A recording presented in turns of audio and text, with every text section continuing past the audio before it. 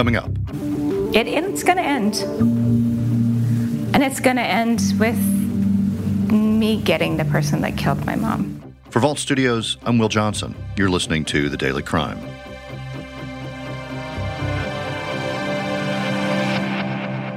Each year the anniversary of your mom's murder passes. Do you get scared in a way or worried that another 15 or 20 years of your life goes by, the older you get, that if you don't have enough progress, do you get worried about not being able to resolve this in your life? No.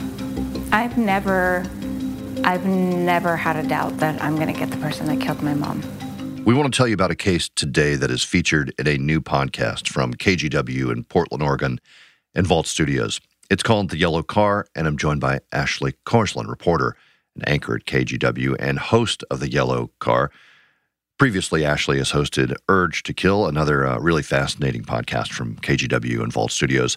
Ashley, thanks for joining us. Let's talk about how this case first came to your attention. There's a lot to this. We're not going to give away everything, but let's talk about it. How did it come to your attention? Yeah, so it was almost 2 years ago. I was contacted by someone who had listened to our first podcast, Urge to Kill, and they said, hey, I have a friend who has a really, really interesting story. It's on sort of a cold case from 30 years ago, right in our area in Vancouver, Washington.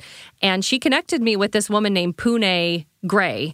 And Pune had quite the story to tell us about this case, and it was about her mom's murder in 1989. And it was almost pretty shocking to me to hear her say, I have been investigating my mom's murder for 30 years. And from there, she started telling me her story, and it's really, really fascinating. So, Ashley, tell us what happened back in 1989, decades ago, when this murder happened. So back in 1989, a woman named Effie Entezari, who was in her early 40s, a mother of two, she ran a daycare. She was leaving her apartment in Vancouver, Washington. She was leaving early in the morning to go to work and walked out of her apartment into the parking lot where her car was parked. And just around, we think it was around 6 a.m., someone walked up to her and shot her in the head. And we don't really know much else because there were no witnesses to what actually happened. But she died instantly. She was found a short while later by a neighbor. There was one person, the only person who saw really anything that was of value in the investigation was a yellow car that was seen by a woman who lived next to Effie. She saw it out of her window. She looked down around the time of the shooting and saw this yellow car slowing down, kind of backing up, going at a high rate of speed, and then taking off out of the parking lot. And she would later report this to police, and that's really the only witness to anything around the time of the shooting. So Effie dies. Her husband, Mike, is taken into custody later that night into the early next morning. Police almost instantly looked at him as the suspect. He's taken into custody, and ultimately he goes on trial and is convicted of murder. But the couple's daughter, Pune Gray, that's who we really focus our podcast on. It's really her effort over 3 decades because she is adamant. She does not believe her father had committed the murder. She says her dad would never have killed her mom, despite the fact they were going through a very contentious divorce. And Pune has made it her life's work to put together a case against a person and a group of people, really, she thinks ordered a hit and then ultimately shot her mother. But Ashley, what Pune Entezari has learned over the years is that the murder had potentially a different motive, if we're to believe that her father didn't do this. Tell us a little bit about what she's uncovered over the years. Yeah, and so this is the part of the story that gets really complex, and I don't want to give away too much. You'll have to listen to the podcast because we do a really deep dive into what Pune believes is the motive. But essentially, her parents ran in this group of friends, of people in Vancouver, and Pune believes that the people involved were doing some illicit, illegal activities. And just for some background here, the family, the Entezari family, was from Iran, and so was this group of people that they were all friends with.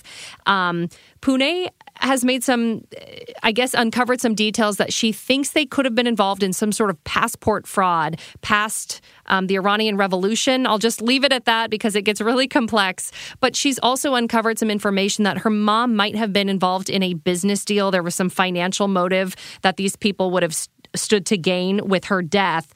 And so really early on, the way Pune even started looking at this group of people is she had always had a gut feeling that these friends of her mother's, something was wrong. Her mother, Effie, told Pune, you don't know how bad these people are. And so Pune believes her mother found out some of this illegal activity that the group was involved in and potentially might have outed them or reported them to police. It's really anyone's best guess, but that's really what got Pune laser focused on this group early on. We're talking days, weeks after the murder.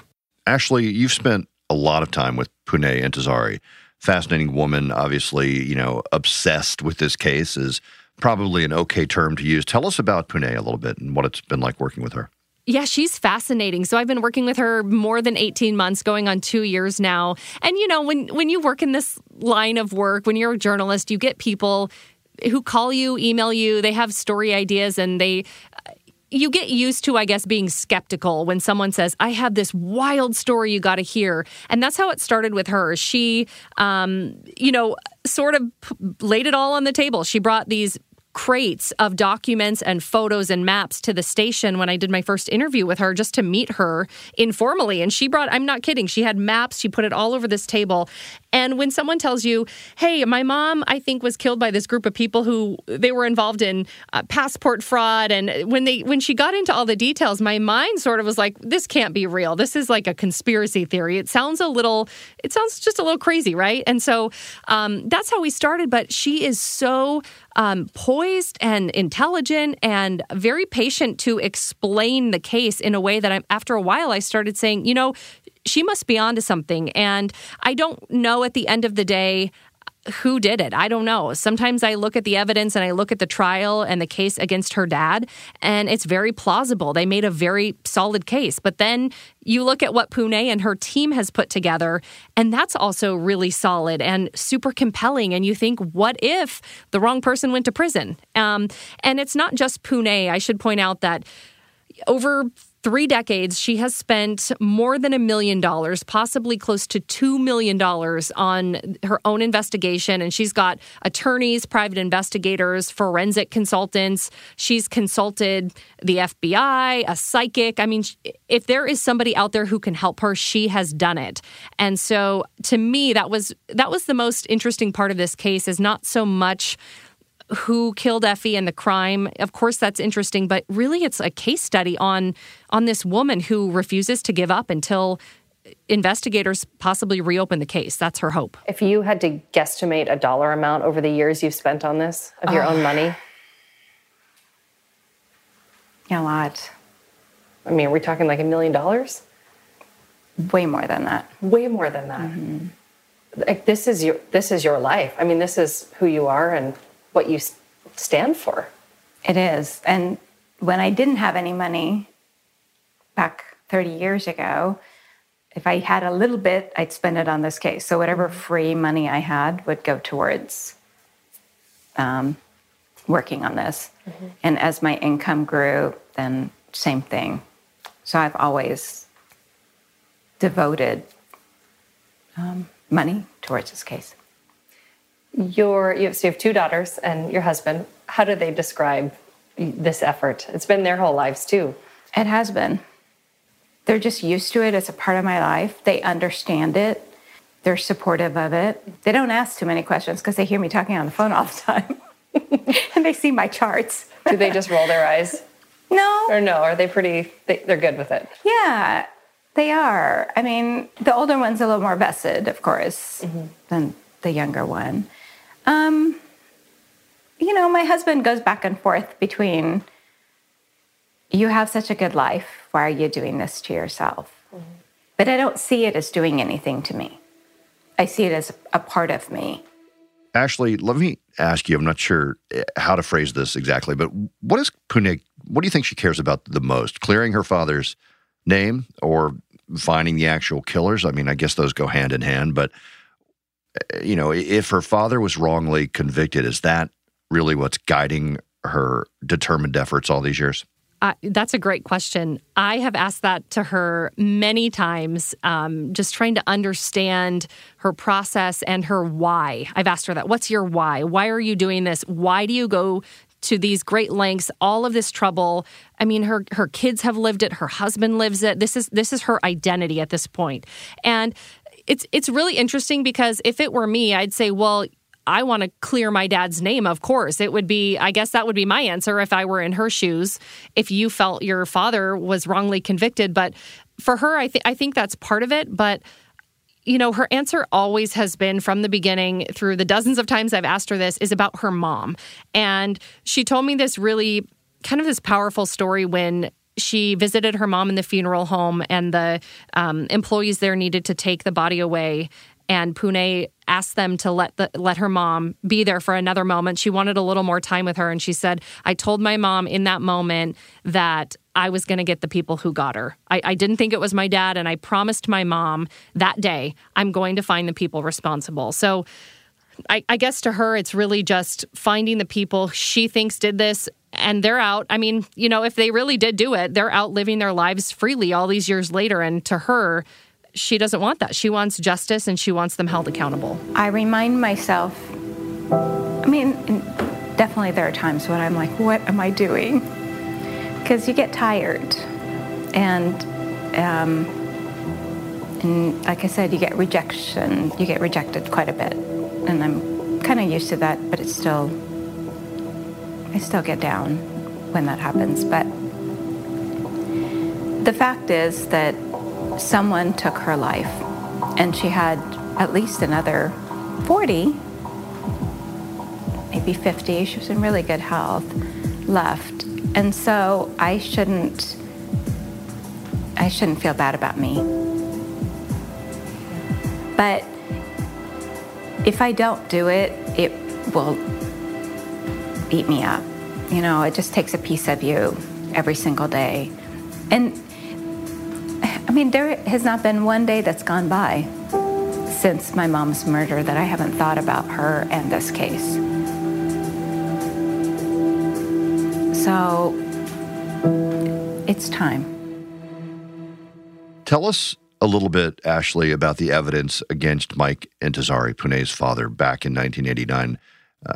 Why police, honed in on him and he was arrested. Well, the case was largely circumstantial against Mike, but here's the oddest part of this whole thing that I have never been able to wrap my brain around is the day of the shooting, the police come and track Mike down. They do a search of his car. Detectives don't find anything. There's no gun in the car, nothing. Fast forward late that night, after they get a warrant to search his house, they go and look in his car again. And for some reason, on this second search, there's a gun, a little handgun, under the mat in the backseat of his car. So, of course, they say, okay, he must be our guy. He has a gun in the car. Well, fast forward to the trial. This is the biggest piece of evidence that the prosecutor brings against Mike, is this gun, because a ballistics expert had tested the bullet found at the scene of the crime against Mike's gun and said this is absolutely the gun that this bullet came from. But here's the thing that's really fascinating, and this is what Pune's team will point to time and time again, is the state brought 2 experts to testify that that was definitely the gun who killed Effie. The defense had 2 others who said it could have been, but it could have been any other gun. And so there you have a lot of controversy and a lot of question really about, was it this gun? Because that was, in my opinion, the single most important piece of evidence that I think solidified that jury's mind that this is the guy who did it, because they didn't really have much else against Mike. There was no blood spatter on his clothes. There was no gunshot residue on his hands. He didn't have an alibi for the morning of the shooting, so that kind of went against him. But the crux of the case was really this gun. And we dive pretty deep into that in the podcast, and we talked to a lot of experts about the science and the ballistics evidence that was recovered. And so it gets really fascinating. I hope you guys listen to that part. Ashley, this case has had recent developments. It just doesn't stop, actually, and we delayed the launch of the podcast due to some of what's been happening behind the scenes. Can you talk a little bit about that as well? Yeah, I've personally, in my decade plus in news, never had to actively report a case and be so careful to tiptoe around some of the information that we have as we had to in this case. We did delay the launch once already because of really what it's about is she's hoping investigators are going to pursue some of the people she believes were involved in this murder. And some things, believe it or not, she has uncovered during the pandemic is what she thinks is going to blow open the case. I won't say too much here, but there's some DNA recovered through some new technology and new testing that could point the finger at somebody else they've identified. And some other things as far as financial motive and some documentation they've uncovered. And so we had to be extremely careful because we were privy to a lot of this information and she did not want it out there yet, and I understand that it could compromise a potential investigation. So it's been this really sort of delicate dance as to want to, suck the listeners in and really make everybody feel as they can follow the case and follow along, but then not to give up too much information in the chance that investigators do take another look at this. Ashley, before I let you go, the yellow car itself, the one that a witness claims to have seen the day of the murder, it comes back into the story later on, right? Yeah, it absolutely does, and it plays a really big role in our second half of the episodes later on. So as I told you, the only person who saw anything the morning of the shooting was a neighbor who saw this yellow car slowing down and speeding out of the parking lot near the area where Effie's body was found. Pune and her team, they have felt that police never tracked down the car and never were able to find out the driver. Officials said, we don't know if it had anything to do with the murder. That was their take on it. But Pune has never been able to let that detail go, and she felt that was the most compelling piece of evidence because her dad didn't have a yellow car. And so what I will say is that the yellow car definitely does come back into play, and Pune and her team feel that they have tracked the car down. And so you will have to listen in on the podcast to hear more about that and how it possibly connects to this group of people she suspects. All right, Ashley Korsland at KGW in Portland, Oregon. Thanks for being here with us. We appreciate it. You bet. Thanks, Will. Thanks for listening to The Daily Crime. We're here every weekday, Monday through Friday, with new episodes. Be sure to let your friends and family know about The Daily Crime. We'll see you next time. For Vault Studios, I'm Will Johnson.